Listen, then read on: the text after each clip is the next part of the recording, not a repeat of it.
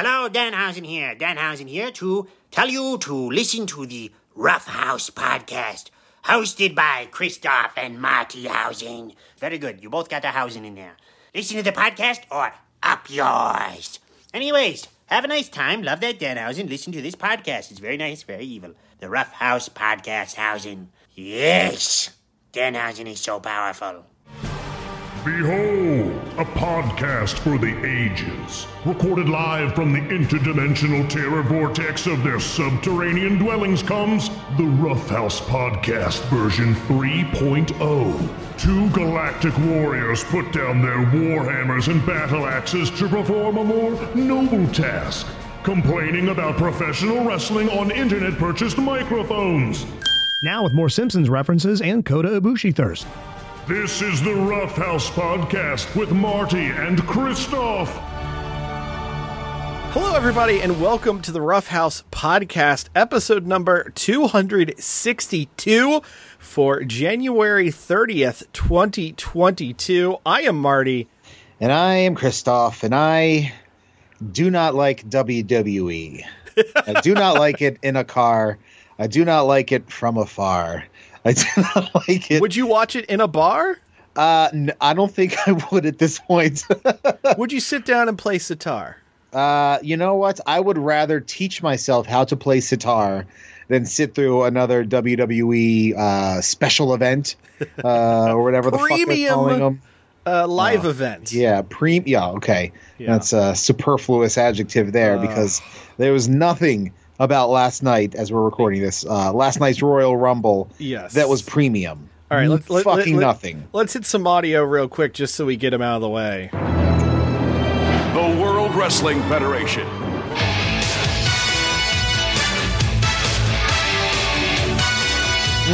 What I would have given for that theme to be blaring as Vintage. If, it was 1992 all over again.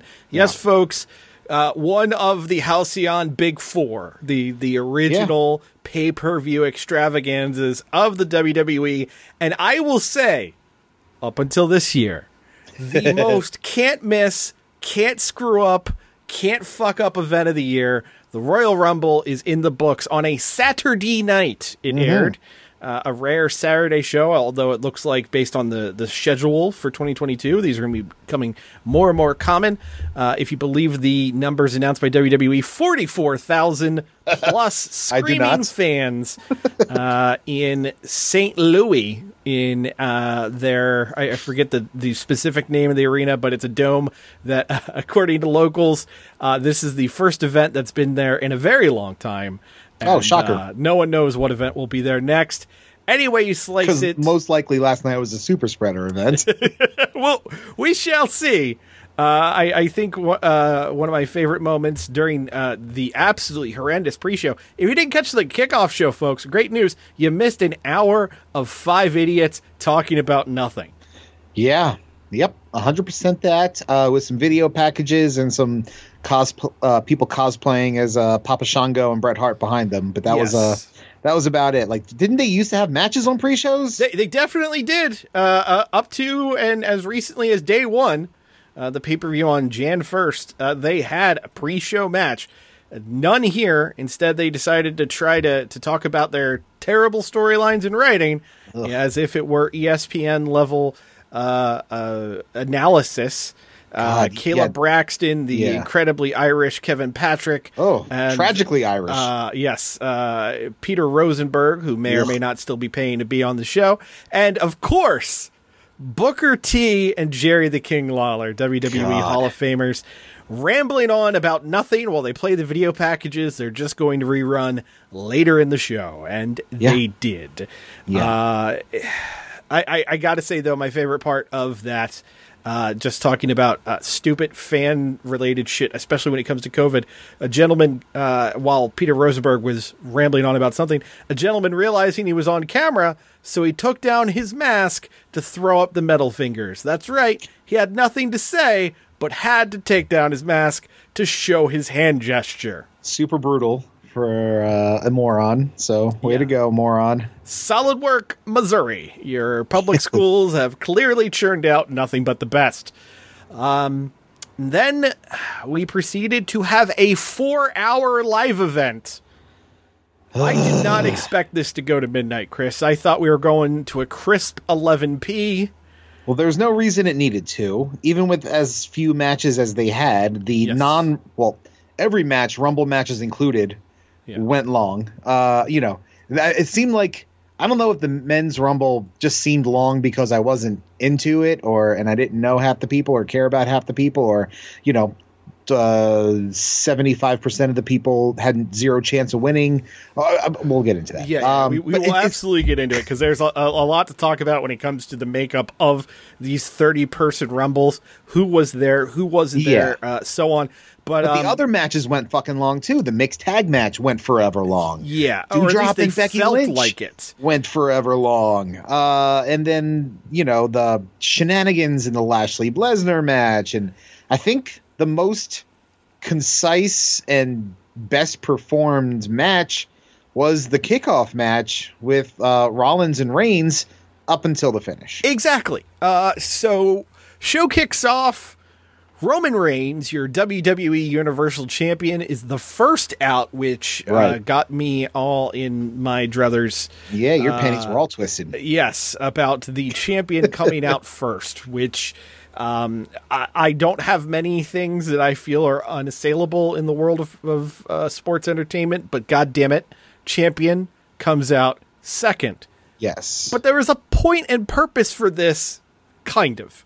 So Roman comes out, takes the world's longest stroll from the backstage area to the ring as his undetermined composer theme blasts over the arena speakers. Mm-hmm. He does his fancy it's part of his heel gimmick, which he's had for like a year and change. He does his fancy one finger up gesture to a mixed response overall from the crowd. Like, they popped as if they were seeing a big star, which they were, because he's the only real star of the current era who wasn't made in a prior one. And, cheers and boos alike, because he is the top heel, the top face, and top everything, and everyone else will be rendered beneath the foot of Rome. So he's in the ring, and then all of a sudden, Roman Reigns' other theme hits. And by that I mean the Shield theme hits. And who is in the random stairwells of this gigantic stadium but Seth, quote-unquote, Seth freaking Rollins, who, if you, like our buddy Chris, have not seen WWE programming in recent memory, has just turned into the Joker with the serial numbers filed off. He was dressed as if he was the architect of the Shield. He had his, tack vest and everything. Did not bother to dye his hair, because why go all the way when you can half-ass it? That was a little bit of a disappointment. I'm like, come on, man. There's a little silver streak in the hair. Just commit. He did the flip over the barricade thing, and the whole thing aside from the hair, and it is a little disappointing. Like, come on. And what I thought was particularly interesting was the generally insipid commentary of Michael Cole and Pat McAfee. God damn it, Pat McAfee could be really good if he were somewhere else. But the generally insipid commentary talking about the history of the Shield, McAfee feeling perfectly fine with calling him Mox every time he referenced it, while Michael Cole kept calling him Dean Ambrose. So I'm sure Vince was yelling in the McAfee's ears. I've heard tell that McAfee does have people yelling in his ears that he ignores. So, I mean, why wouldn't you? I mean, look, I've been in that position of the guy yelling into the ear and getting ignored. Yes. So yeah, I don't want to say I commiserate with the people yelling into the ears, because they're likely terrible people. But yeah, I feel that pain. I feel like, luckily, I went over Derek's house, Lyco Lad. Yeah, you hang out with the Lyco Lads. Yeah, for the Rumble, and luckily everybody was talking amongst themselves throughout the entirety of the pay-per-view, so I didn't really get a chance, thankfully, to listen to the commentary. But what I did hear is that Pat McAfee is trying really hard to be like a Bobby the Brain type. He very much is. And the thing I have to say about him, because I know a lot of people don't like him, I feel like if he were funneled properly Much as we've seen from countless WWE talent who shit the bed in the main roster, they go to your Ring of Honors, your Impacts, your AEWs, your New Japans, and it's like, oh shit, that guy was there all along? I feel like Pat McAfee, 100%, if he were in a different situation, if he weren't having certain phrases, underlined to him, even though, as I was stating earlier, it's pretty clear at times he's just like, fuck it, I'm going to say whatever. I feel like he is a moldable clay that could be great. He wants to be good, which isn't necessarily a feeling I've gotten from most of the talking heads behind the booth in WWE programming since, Jim Ross left. Fair. There's definitely this aura around him of, I want to be good at my job. Yeah. But all in all, not great. This match, you had two of the top guys in the company. For as much as I may shit talk about how Roman's the only guy, if the top tier is Roman and Brock on the men's side, and then a whole bunch of nothing, one of the first people in that tier underneath the bunch of nothing is Seth Rollins. And Seth can get it done. These guys had a very good, very solid WWE main event match. Yes. Complete with, a powerbomb through the announce table, and every single shortcut you've seen since the Attitude Era was in play here. Yeah. Everybody had their special moves. They were bringing back the Thunderdome era dialogue in the ring, which no one in the arena can hear, but we at home get to have turned up for us for acting reasons. And here's how the finish went. Seth Rollins going for one of his finishers, because of course it's a WWE match. You have to go through for your finishers for it to be the actual finish. He's going for the curb stomp while the crowd was chanting "Burn it down" because he was the face here, even though he's been crazy heel on the Raw side. Reigns blocked it. There were a bunch of counters. Roman Reigns hit the spear. Before Reigns could hit the spear, Seth Rollins started laughing maniacally and offered him a Shield-esque fist bump, which of course brought up feelings. Oh yeah, as we know, feelings are bad, Chris. Well, that's where the acting, capital A, ensued. Yes. So Reigns locks on the guillotine choke. They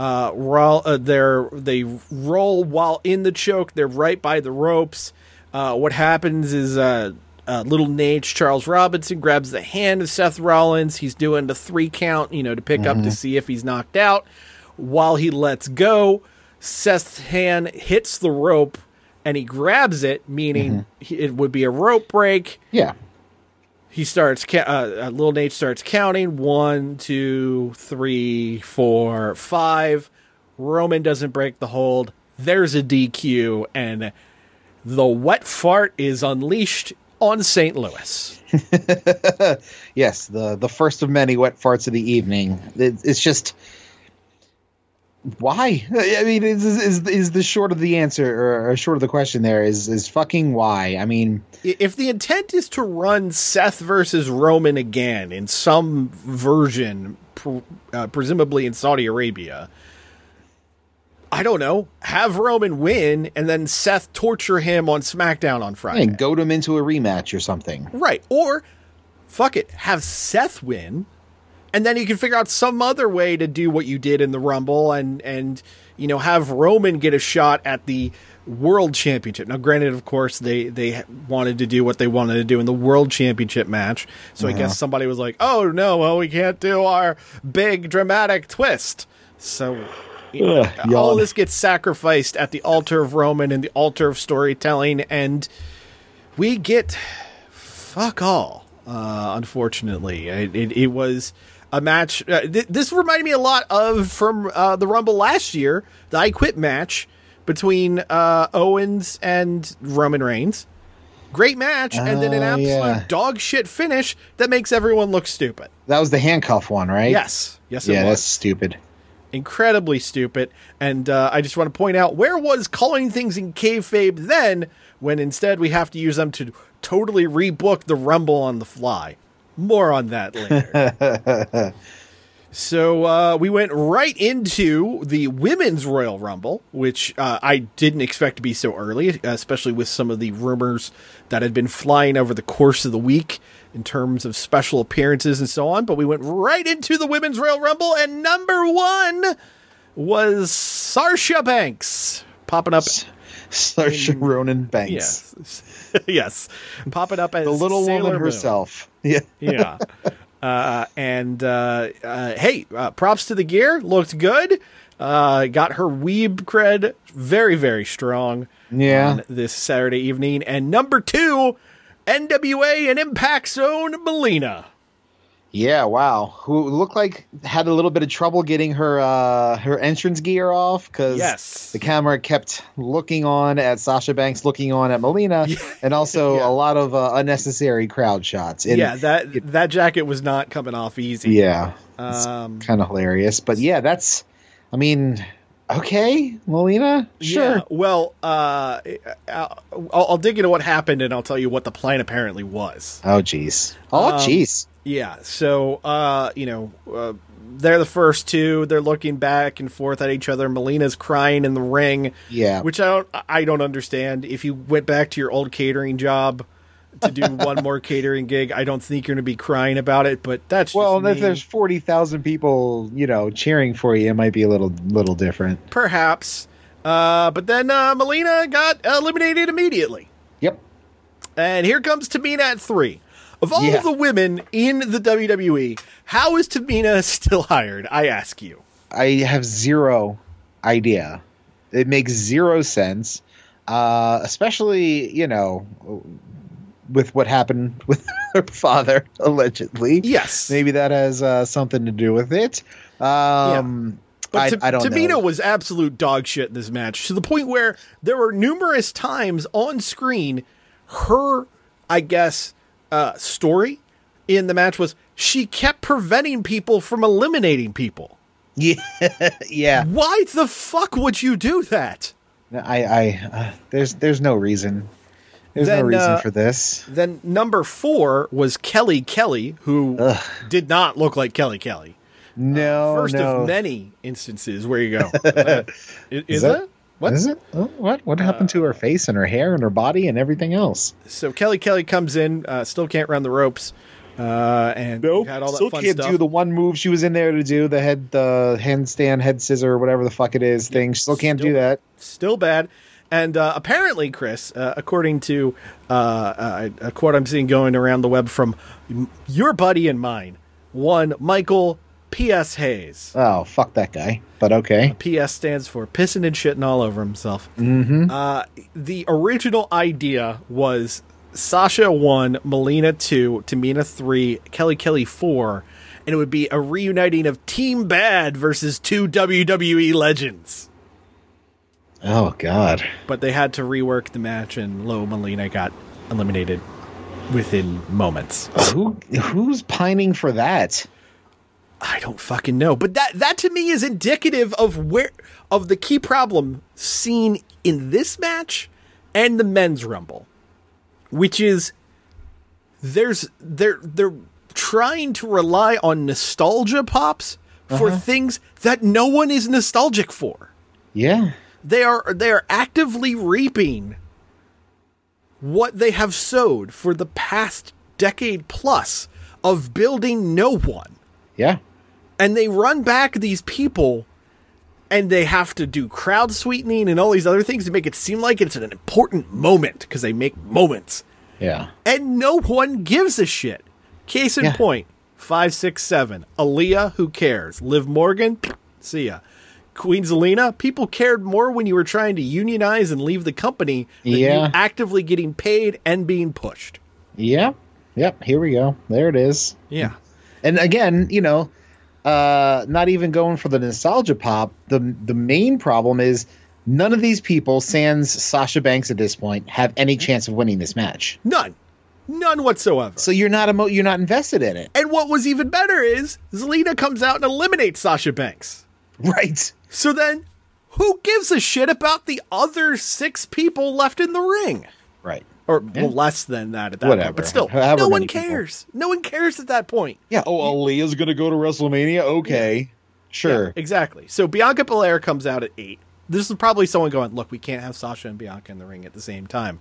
I guess because it's too much star power? I don't fucking know. Well, there may be other reasons that I don't want to say out loud. She's got a big hype. And seriously, how is Bianca not a multi-time world champion by now? And well, anyway. Again, I have an idea as to why, but that's neither here nor there. And then Dana Brooke or someone under FBI protection posing as Dana Brooke came out at number 9. I'm a truther now. I'm a Dana Brooke truther. That is not Dana Brooke. It's sure as shit didn't look like her. She's taller. Her face is different. She moves differently. Yes. Her body type is different. Not just like lose a couple pounds. Her body type is different. A lot more on the Dana Brooke controversy on this week's edition of Schlegel's Soapbox. If you have not already joined our Patreon. I'm a Dana Brooke truther now. Then Michelle McCool comes out at number 10 to do fuck all, but hang out for a while. God. McCool hitting a Styles Clash on Zelina, which just looks like she murdered a toddler. Yeah, Zelina is tiny as all hell. I like Zelina. I've got nothing against Zelina, but like the fucking entrance gear she had last night, all the armor, made her look dwarven. It was some kind of anime reference because was it? Yeah, you would think I'd know. one of our Brent, one of my friends pointed it out, and I'm like, I don't. That's not my realm of knowledge. Also, but, not the best haircut on her. I don't know what's going on there. It was a lot of fucking hair. It looked, it was weird. So Sonya Deville comes out at number 11, and she had explained this thing on the pre-show that when she's wearing her jacket, she's an official. And when her jacket is off, she's a performer. So because she didn't take her jacket off, she got to just hang out on commentary. Great. Why didn't she do this until there was one person left in the ring? I ask you, people she's stupid. Paying attention at home. Yeah. Because this is stupid and nothing matters. Natalia entered at 12. I missed the entrance because I decided to pee. Bianca Belair. She had a nice spiky jacket. Oh, hey, good for her. Good for her.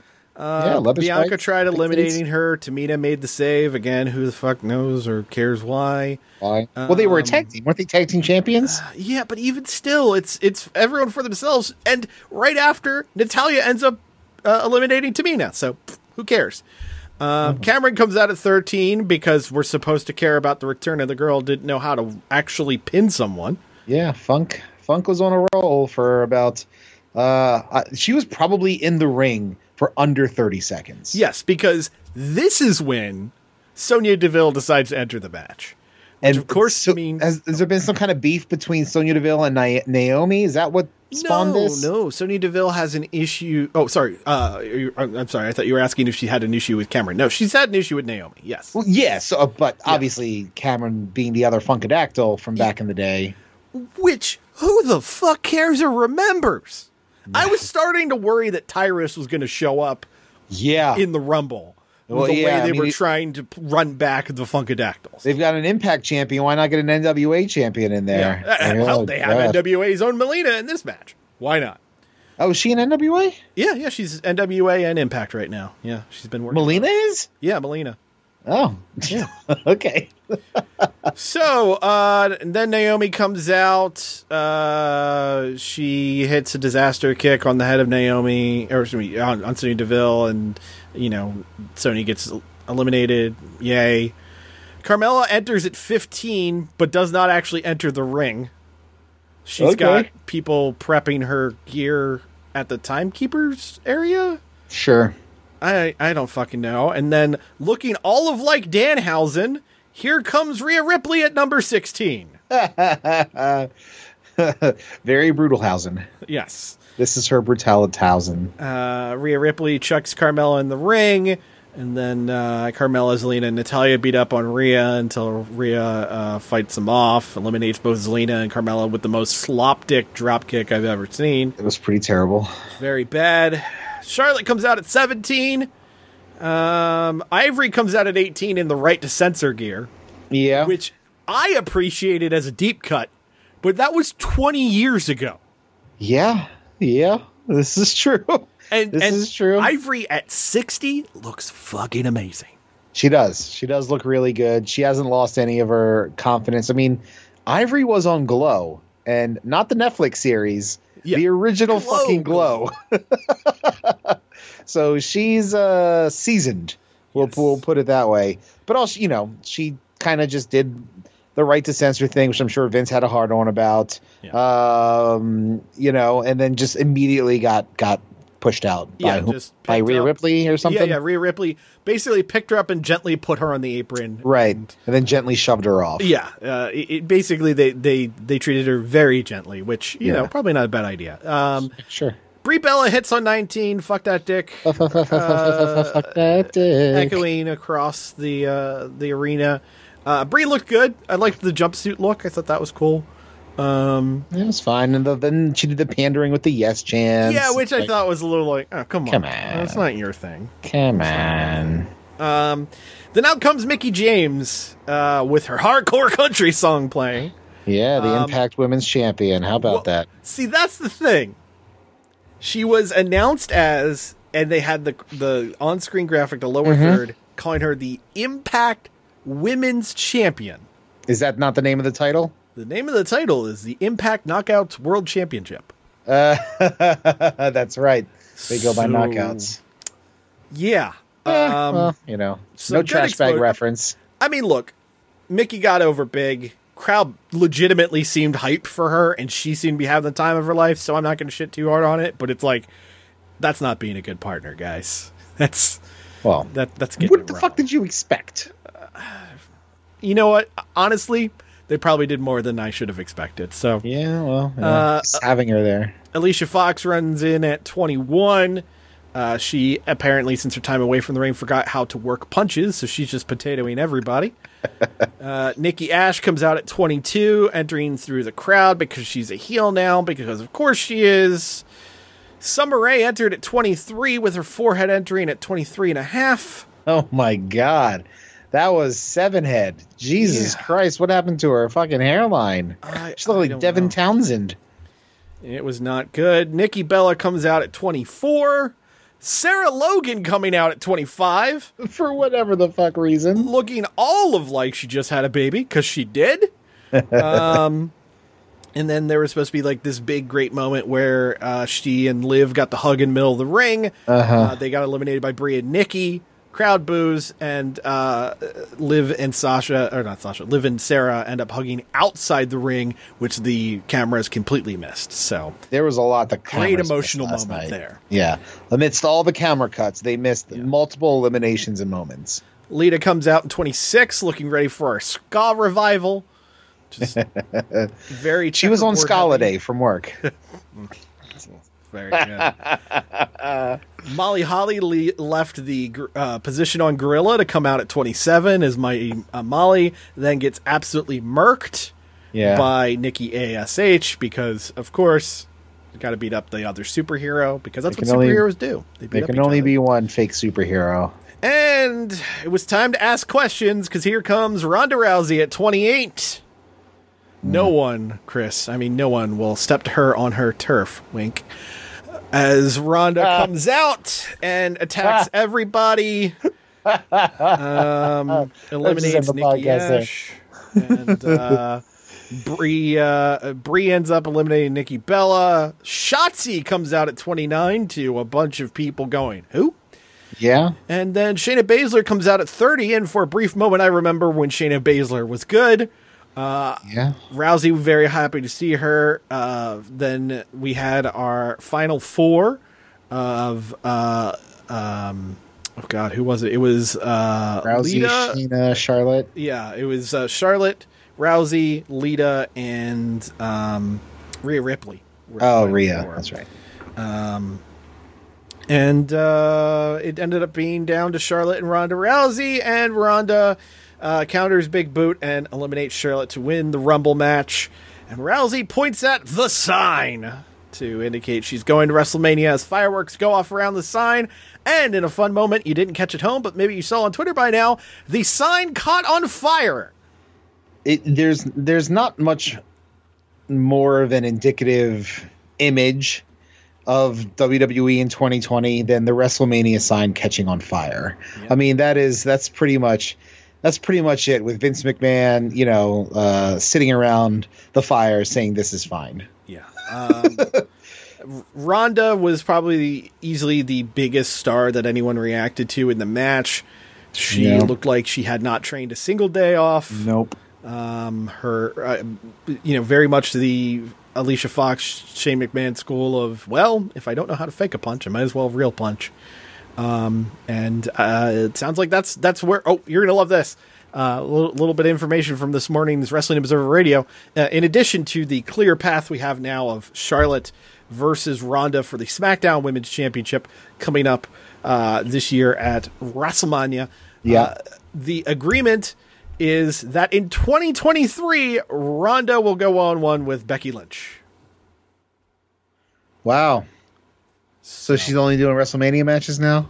Oh, no, she's going to be around the whole time in between. Or Great. at least most of the time in between. She's not doing house shows, and she's probably not doing all TVs, but... Cool. She's signed for a full year. All right. So, while they quickly tried to evacuate part of the crowd because of the fire raining down from the sky, they played some video packages, and we got the Raw Women's Championship match between Becky Lynch and Doudrop. Chris, you saw the video package that explained how he got here. Chris, you watched the match. Who was the face? I don't know. I know that the video package played. I can't say I paid attention to it. I was more scrolling through Twitter to see footage of the sign on fire, because that kind of overtook both my attention and the attention of the entire fucking arena, who died a terrible death during that match as they were focused on the sign burning in section 102. But who was the face, you ask? Yes. Can I phone a friend? No, you cannot. Can I get a... Well, I already got a 50-50, I guess. Shit. I guess Becky? I'm sorry. She was not the face in the match. Okay. Was the referee the face? Because... No, referees don't count. They don't have names anymore. Okay. What about... Was Doudrop supposed to be the face? No, she was not. Okay. So what you're saying is there was no face in this match? None! Okay. None at all! All right. Great idea. Yeah, and look, the ladies worked hard. I was reminded that, Doudrop actually knows how to work.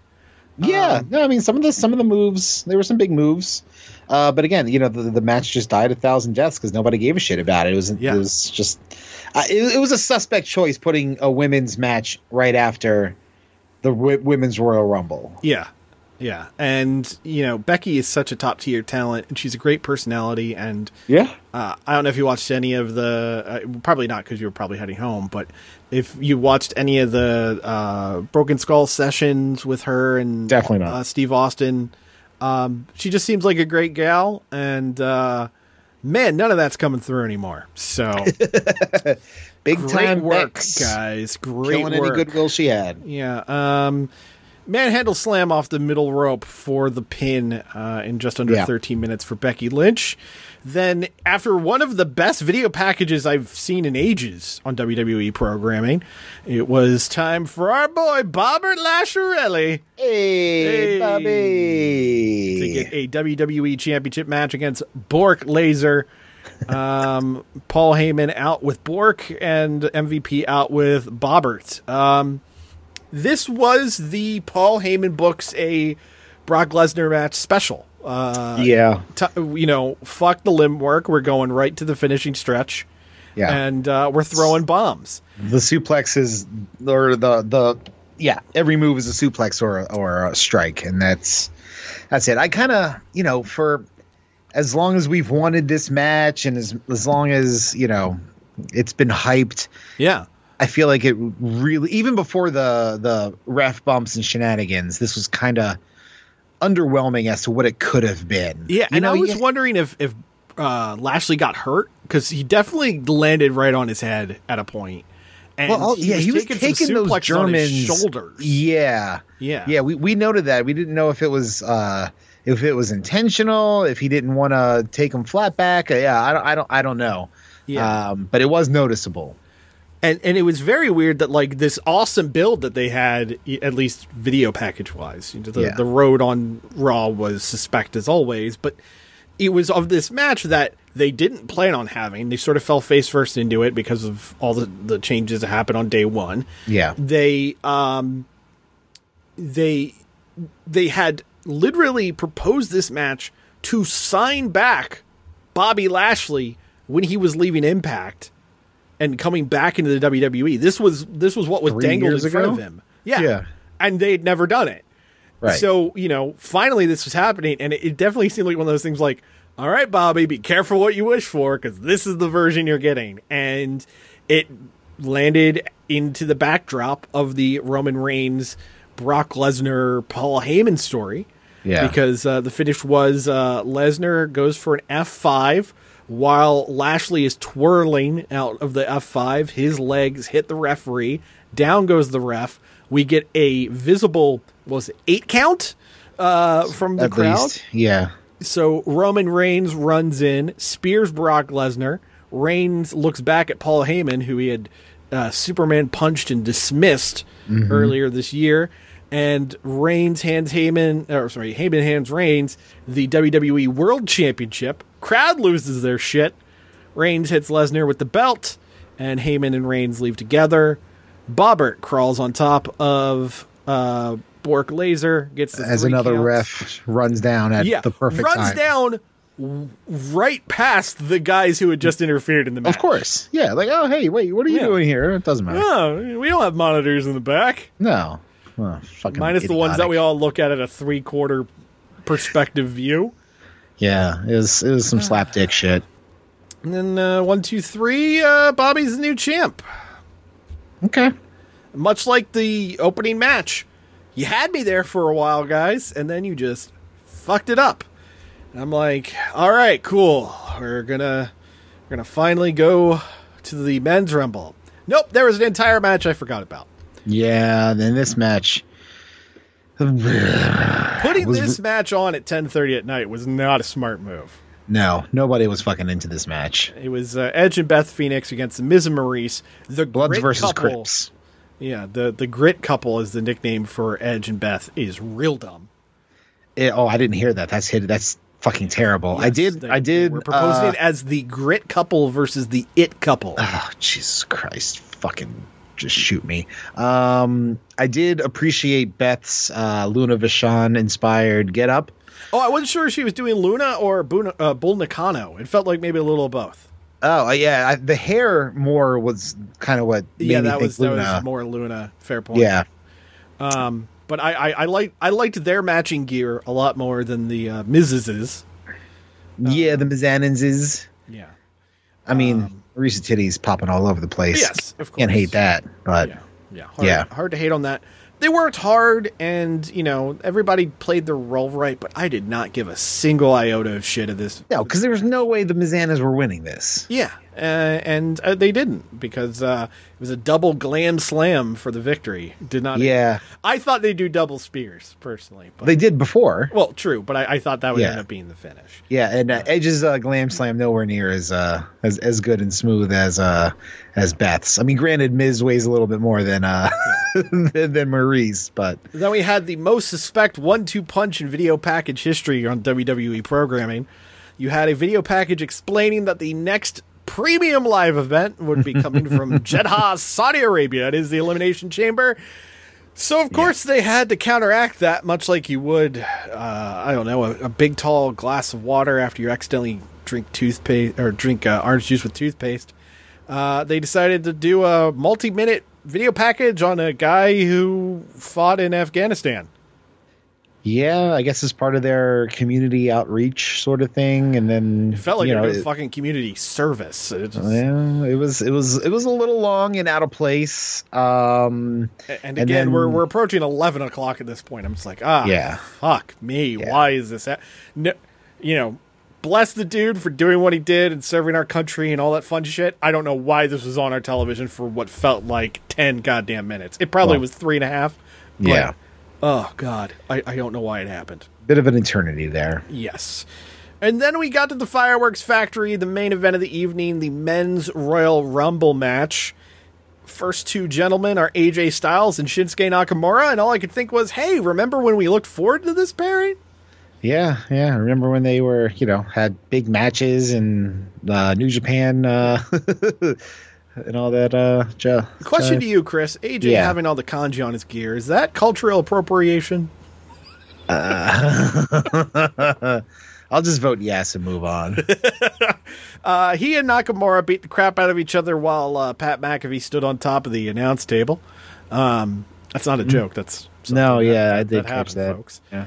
Then Austin Theory came in at 3 with, as they called him, Bob Roode entered at 4. They called him Bob. I totally missed that. Don't gloss over the joke he made via text for Austin Theory. Because he came in at 3, and I texted Chris. I would have thought that Austin Theory would have tried to insert himself in the teens somewhere. Top marks, my friend. Top marks. Thank you, folks. Thank you. Bobbert, Rude, and AJ Styles faced off each other, which got a TNA chant, which was just surreal. Yeah, it was the ghost of TNA past at that point because Styles was in there. Yeah. And then you had Rude. Yeah. Wait, was that what you said? Yes. I'm totally fucking lost. No, it's okay. I'm already checked out of this men's recap. Rich Holland entered in at 5 to make an entire crowd of 44,000 people go, Who? Yeah. First of many times they would do so, as Montez Ford entered at 6. Yeah. Damian Priest comes in at 7. That's the non-union Mexican equivalent Baron Corbin? Yes, indeed it is. Okay. And also now he's got a whole angel demon gimmick going on. And I learned during his promo he cut during the pre-show that he sounds eerily like Low-Ki when he talks. So that I found very entertaining. Oh, boy. Sami Zayn came in at 8, which of course brought Johnny Knoxville out at 9, which means I probably need to hit this. Johnny Knoxville got arguably the biggest pop of anyone in the Rumble up until that point. Yeah, no doubt. And you know what? I got to say, did a hell of a job. He really did. He went all in. He took his bumps. He and Zayn were beating the shit out of each other, much like Zayn and Owens used to. Yeah. Styles beat the fuck out of Knoxville. He's fine with it. Montez Ford hit a frog splash, took it like a champ. Yep. And then he got eliminated by a haluva kick off the apron. And that was that. I thought there's going to possibly be more shenaniganry with who was there. I think it was Steve-O, Chris Pontius, and Wee Man. I think. Was that Steve-O on the right? Maybe I'm wrong. I don't know, but he may have been there. I feel like that was the crew that was there. I thought there was going to be a bit more. Is Chris Pontius the big guy? He's not the big guy. No. He was one of the Wild Boys, right? Yes, correct. Yeah, one of the the Preston, right? Oh, Preston Lacey, was he there? Yeah. Oh, okay. I thought he was the big guy. Didn't I see a big guy there? Yeah. I don't know if I can know. Angelo Dawkins comes out at 10. So half-assed my way through this. God. Angelo Dawkins comes out at 10, and thankfully the Titantron made it clear who he was, saying Montez Ford. I noticed that as well. I was like, oh, maybe it's written underneath. And like, nope, just says Montez Ford. Montez Ford. Yep, so sure he felt great about that. Missouri, very confused. Yeah. Omos comes out at 11, quickly eliminates both Dawkins and Ford. And Richard O'Shea comes out at 12, where I go, oh yeah, that guy's still hired. Yeah, what a pity. And almost gets to do the whole Kane and Big Show, my God, he's so big, how could he be eliminated bit. Yeah. Chad Gable comes out at 13, and he puts together a plan for everyone to eliminate Omos. Ultimately, that happened. Here comes Dominic Mysterio at 14. Then Happy Corbin hits at 15. Dolph Ziggler comes out at 16, entered more Rumbles than anyone besides Kane officially. Which is kind of fucking crazy. Yep. Dominic gets eliminated by Corbin. AJ Styles eliminates Austin Theory, who had been in there by about 30 minutes at that point. Sheamus enters at 17. Rick Boogs comes out at 18, looking like a 1920s strongman as they've cut his hair and put him in an ugly single-color singlet. Yeah, it's kind of hideous, but god damn, his upper body is fucking insane. Yeah, all the more reason to put him in a singlet. That. Makes total sense. Madcap Moss comes out wearing suspenders and no shirt, which is a hell of a look. God. Corbin and Moss start becoming the actual Kane and Big Show and just randomly eliminating people. Riddle enters at 20. Then Drew McIntyre comes out at 21 after a serious neck injury, which I have a feeling he isn't really over, but came back from anyway. He eliminates Corbin and Moss because that was the storyline that put him out. Owens comes out at 22 with a nice pop. Rey Mysterio enters at 23, which I found particularly funny because the whole thing they were building up on Raw the past few weeks was that Dominic was going to try to eliminate Rey, and they didn't even get to be in the match together. Awesome. Kofi Kingston comes out at 24. Owens pushes him into the barricade, and both of Kofi's feet hit the floor. Yeah, I feel like, didn't he already do this spot, though? He did already do this spot. I don't know what the extended plan was. What I do know is he was supposed to be doing a whole bunch of spots with Big E, and he fucked up, and they called attention to him fucking up, so therefore the ref had to actually acknowledge it and eliminate him. Yeah, that's just stupidity. Why would you shoot it from an angle that, shows it could fuck up? Yeah. Be rolling on it and, capture it to show on recaps, but cover your asses for something like this. I mean, granted, Kofi, this is his first miss, I think, of one of these crazy... in all these years. Yeah, which, typically you count on the guy to do it, and I don't know if it was, just he didn't get a good grip, or if KO didn't push him hard. I don't know where's the blame, or if it was just, it's a tough fucking spot to do. So, a lot can go wrong, and, nobody bats 1,000, and this was his strikeout here. So So they had to book some things on the fly after this point, because Big E was supposed to do all of these crazy, is he eliminated, is he not eliminated spots. Otis comes out at 25 looking like a gigantic shaven baby. It's like King Kong Bundy. Yeah, he looks rough. Having him shave his beard was not a good call. No. Big E comes out at 26. Then Bad Bunny comes out at 27. Yeah. And for some reason, Bad Bunny ends up being one of the final 5 competitors in the Rumble this year. It's, it's got over billions of spins on Spotify, so why not, right? Don't get me wrong. Much like Johnny Knoxville. Punched above his grade in terms of being a celebrity appearance. Sure. Hit his spots, they all look good. Still don't know why he had to be one of the final 5. No celebrity should be in the final 5. Well, I can tell you someone who shouldn't have been in the final 4. Shane McMahon, who came out at 28. Yeah, the one surprise return? Yeah. Who gives a shit? Very, very weird. He comes out at 28. Randy Orton comes out at 29. Big pop from his hometown crowd. Sure. Then Lesnar comes out at 30. And at that point, everybody knows what's going to happen next. Exactly. Lesnar beats the crap out of people, eliminates Orton. F5's Bad Bunny eliminates him. Then eliminates Riddle and Shane. The final 2 were Lesnar and McIntyre. And somebody said something to someone and said, oh shit, we're almost out of time. So there was an F5 outside the ring from Lesnar and McIntyre. And Bork Laser wins the Royal Rumble. Chris! Yeah. How the fuck did Brock end up in the Rumble when he went in as a champion, and how did he get the coveted number 30 spot?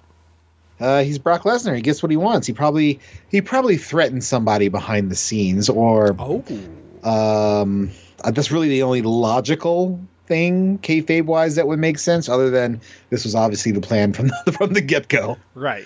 Just very weird from a kayfabe standpoint. The idea that the world champion would, without declaring in advance, would be in the Rumble, would have the number. Couldn't they have shown him beating the shit out of who? Exactly. R-Truth is number 30, right? Or maybe R-Truth is number 30, and Brock convinces him that the Rumble is next month in Saudi Arabia. So R-Truth, you could make a fucking skit out of it because that's what they do with everything. There are so many, and this is the problem with the show one of the problems of the show as a whole. It's lazy. There are so many more interesting ways you can get to the same destination, and they take none of them.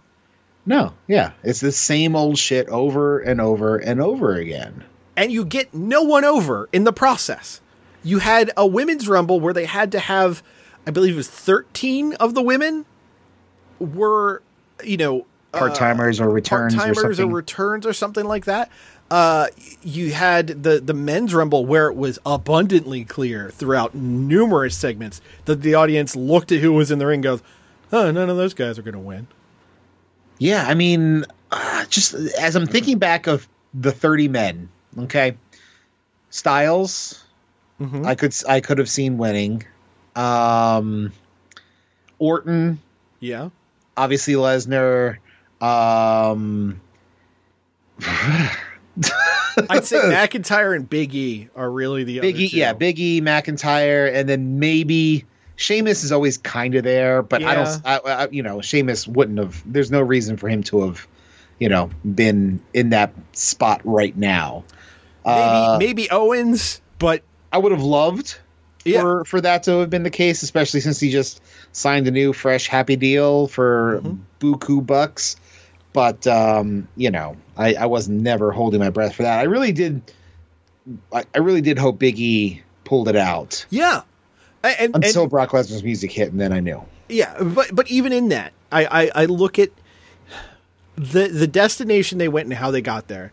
You and I were texting before the show, and we were talking about Ronda being in and everything. And I said, what I think is going to happen is Charlotte and Ronda end up eliminating each other, and Bianca Belair wins because they're very clearly going to build to Bianca versus Becky for Mania, and then the other side on the women's SmackDown championship, it's going to be Charlotte and Ronda. So you have a reason for Ronda and Charlotte to want to go against each other. Yeah, and then you have someone getting over in Bianca Belair. Even though Bianca just won last year, fuck it, run it back.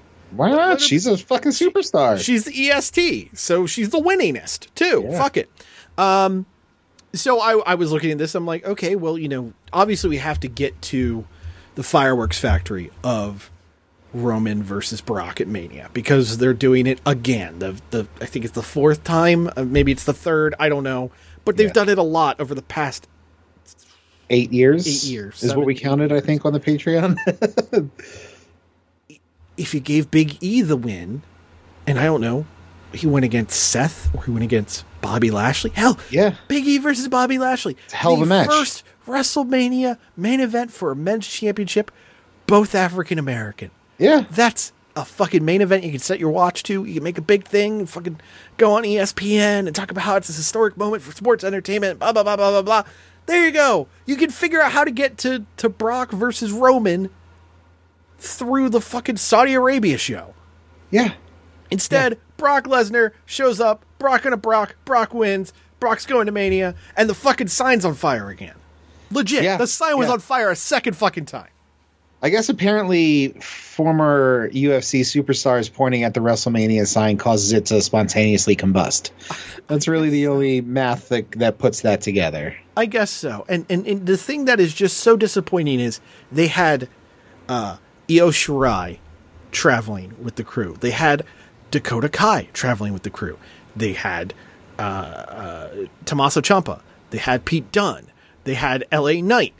Wow. They could have had Braun Breaker pop up. Like, no one from NXT was involved this year. No. Not even sniffing near it. Mm-mm. It says a lot to me, and this is 100% true, because it was during the commercial last night on the show, that the slogan for NXT 2.0 is, as close as it gets. Yeah. Never get those big brights, man. Never. Big bright lights. Ever. Unless you are Brock, you are Roman, you are Becky, you are Ronda, you are Charlotte. Everyone else can fuck off. And those names I just mentioned, your Io, your Dakota, your Roddy Strong, he was doing dark matches, your LA Knight, your Ciampa, your Pete Dunne. Get those fucking resumes ready, kids. Yeah. Because April's coming sooner than you think. Yeah, T-bar. Tighten up. Tighten it up here, all right? Just what a depressing 4-hour cavalcade of everything wrong with the main roster on WWE right now. It was a waterfall of shit. It was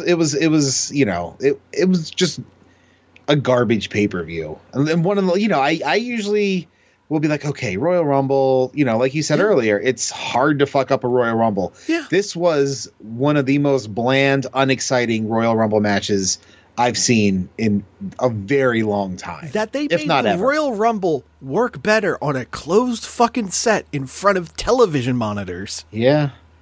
Versus a jam-packed stadium filled with 44,000 super spreaders and their friends. Yeah. What the fuck? Nothing memorable about it, unless you count Rousey's return as memorable. And I sure as shit don't, because I remember Ronda Rousey. Yeah. It wasn't that long ago she was gone. Yeah, no, she's only been gone a couple of years. I don't even remember how long it's been. 2019 Mania. That was her last match? That was her last match, because she dropped the three-way. They had the fucked up finish that people thought was going to lead to a future match. It never did. Right. And, then COVID hit, so obviously nothing for 2020, nothing for 2021. She popped out. Yeah, but she doesn't believe in COVID, so... Well, I don't know about that one. I tried finding info on that one. I do know she asked questions about certain hooks from the beach, and, again, she's very strong on her turf. But, I don't know. Chris, she sucks. We rambled on about the shithouse show for a while. We're almost at an hour. Do you want to dig into AEW this week? Do we want to have some sense of positivity? Or do we want to just end on a pure nihilistic view of everything sucks and we hate pro wrestling? Well, I don't hate pro wrestling. I hate sports entertainment. Fair point. Yeah. There were some highlights from Dynamite. Had to hit the button. Dynamite was really bookended by killer matches. Absolutely. We don't have to dig into everything that happened, but I would hate to have not at least mentioned one of the will go down as one of the all-time ladder matches. Absolutely. I'm going to say between Sammy Guevara and Cody Rhodes. We liked, or especially me, like to talk a lot of shit about Rhodes, Cody, but dude went out there. He fucking showed his ass and took every bit of insane offense that Sammy was willing to sacrifice his body to dish out. Yeah. The cutter. Yes, the double jump cutter from Sammy Guevara onto Cody Rhodes. Insane. That I recognize we are in such a fast-paced, GIF culture of moves and spots and everything. And I know we've talked about crazy spots. They're like, oh, that's one for the record books. If that does not get on par with like the first Jeff Hardy swanton off of a giant ladder, or the Mankind off the cell, the degree of which that could have gone terribly wrong. Horribly wrong, like paralyzingly wrong. However, it looked effortlessly perfect. Sammy's so smooth, man. I mean, the kid's fucking butter. And the swanton he took off the big ladder onto Cody, Jesus. And then like essentially the physics of it flipped him over so that he face planted on the floor afterwards. Like, holy shit, dude. It was an all-timer. Very, very good. And, the right choice was made in giving Sammy the rub back. I'm not sure why we needed to go through all these different hoops to get Sammy as champion again, but he's got another shot with the title, and hopefully, because it looks like the Inner Circle is kind of imploding here, thankfully, finally, Sammy can do his shit and be on his own and make the name for himself as, one of the pillars of the new look AEW. Yeah, that right there was hands down a very early match of the year candidate. Just sure. Balls out. Oh, and I'd be remiss without saying, hey, if you look at the top 10 list of the best matches from Voices of Wrestling, you might see some insight from your boy. So, yeah, I forgot to fill mine out, but congratulations for remembering yours. Yeah, some of my blurbs were featured, so I felt pretty good about that. The other match that anchored Beach Break on Wednesday was the Lights Out match between Orange Cassidy and Adam Cole. I will say, in terms of the lexicon of Lights Out matches, probably not top A number one. No. But it was a very, very fun plunder-filled brawl, which had a very focused Orange Cassidy. And, well, really, the most important part of that whole thing. Yes, and was beyond being very fun. The debut of Danhausen. Yes, it became very evil. Very nice, very evil. Yes. And it was just totally fucking it was just sublimely bizarre. Yes. Like Danhausen under the ring holding onto a chair that Adam Cole pulls out. Yeah. And then he just stands there, does his little and weird the arena chants thing. For him. Yeah. I mean, there's your sign right there that this was a good choice. Bill Engvall. There's your sign. There's your sign. Yeah. I mean, the crowd started chanting Danhausen, He said nothing. Yeah, absolutely nothing. And then he just curse finger and then nonchalantly walked away, which was the best. Just in the background, okay, I did my part. I'm walking to the back to be weird. Yeah, just wonderful. Yeah, and if you're telling me they're going to use Danhausen in 2022 the way they used Orange Cassidy in 2019, here for it. Yeah, just have Danhausen in random locations. Like one of my all-time favorite spots was. I forget who. It was a bathroom brawl, right? Yeah, it was Proud and Powerful brawling with somebody, and they open up a bathroom to brawl in there, and OC's just standing there, hanging out. Just standing there. Yeah, a wild Orange Cassidy has appeared. Yeah, that's what you do with Danhausen. He just throws out random curses, and then walks away. That's all you got to do. But it was a fun brawl. The finish was pretty damn perfect for this. Looked gnarly. Like that. Adam Cole was going to hit a Panama Sunrise off of the face tunnel as he gets up there and looks to what he is expecting to be a prone Orange Cassidy. OC, not there. Instead, he's climbing up behind him on top of said tunnel, then gives him the old best friend's hug, and you got to give the people what they want. And in this case, it was a stage dive through the stage, which had Orange Cassidy on top. He gets the pin. 1, 2, 3. And yes, it doesn't count on either of their records, but OC wins the war on Wednesday. Smart choice. And, once it was announced as a lights out match and the record wouldn't matter, you knew which way it was going.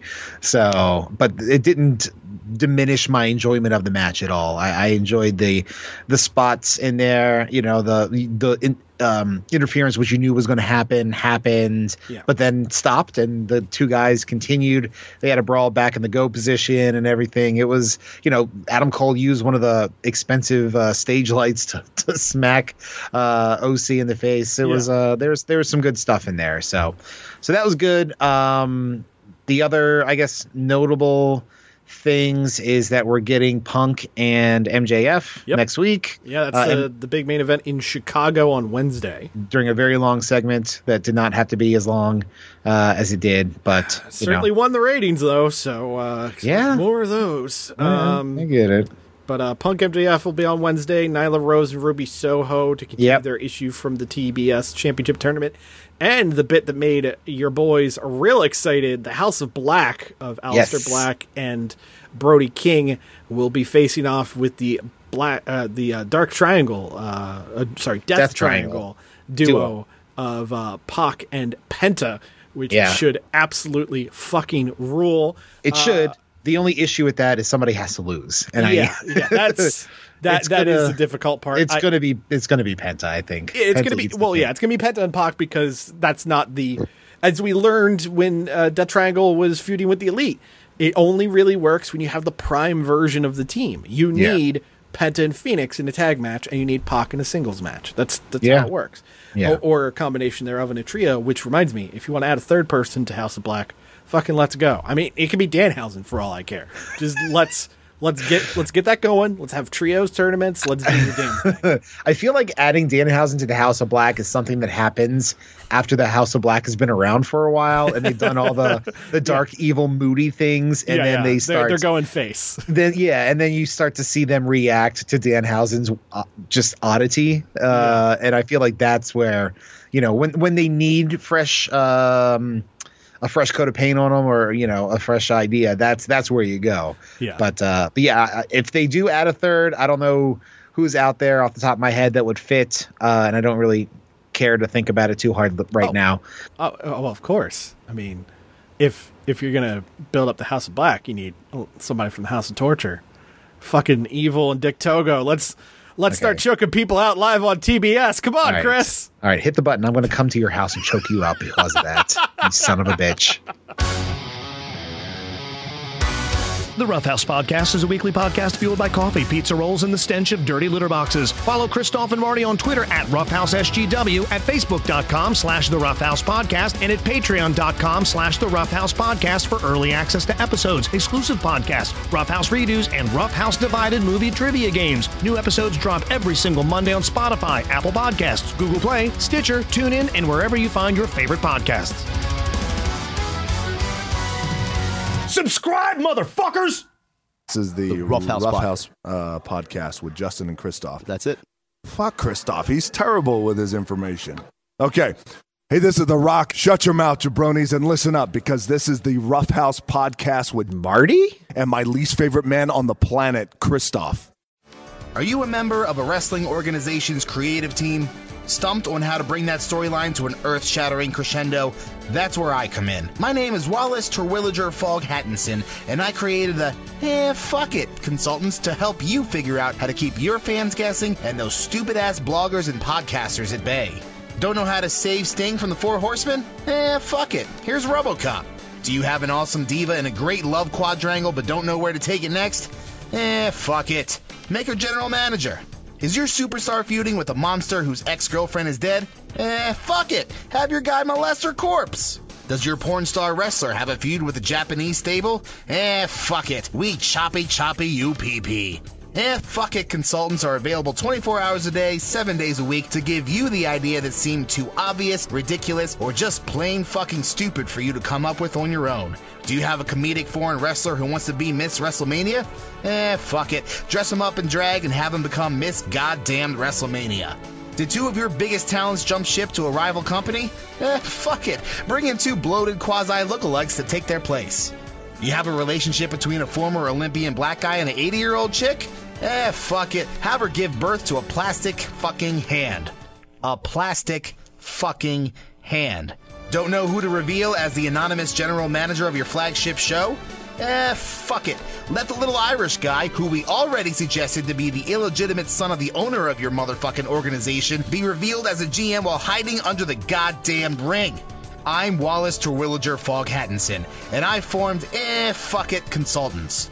We'll help you give zero fucks about your product, zero fucks about your fans, and zero fucks about your talent.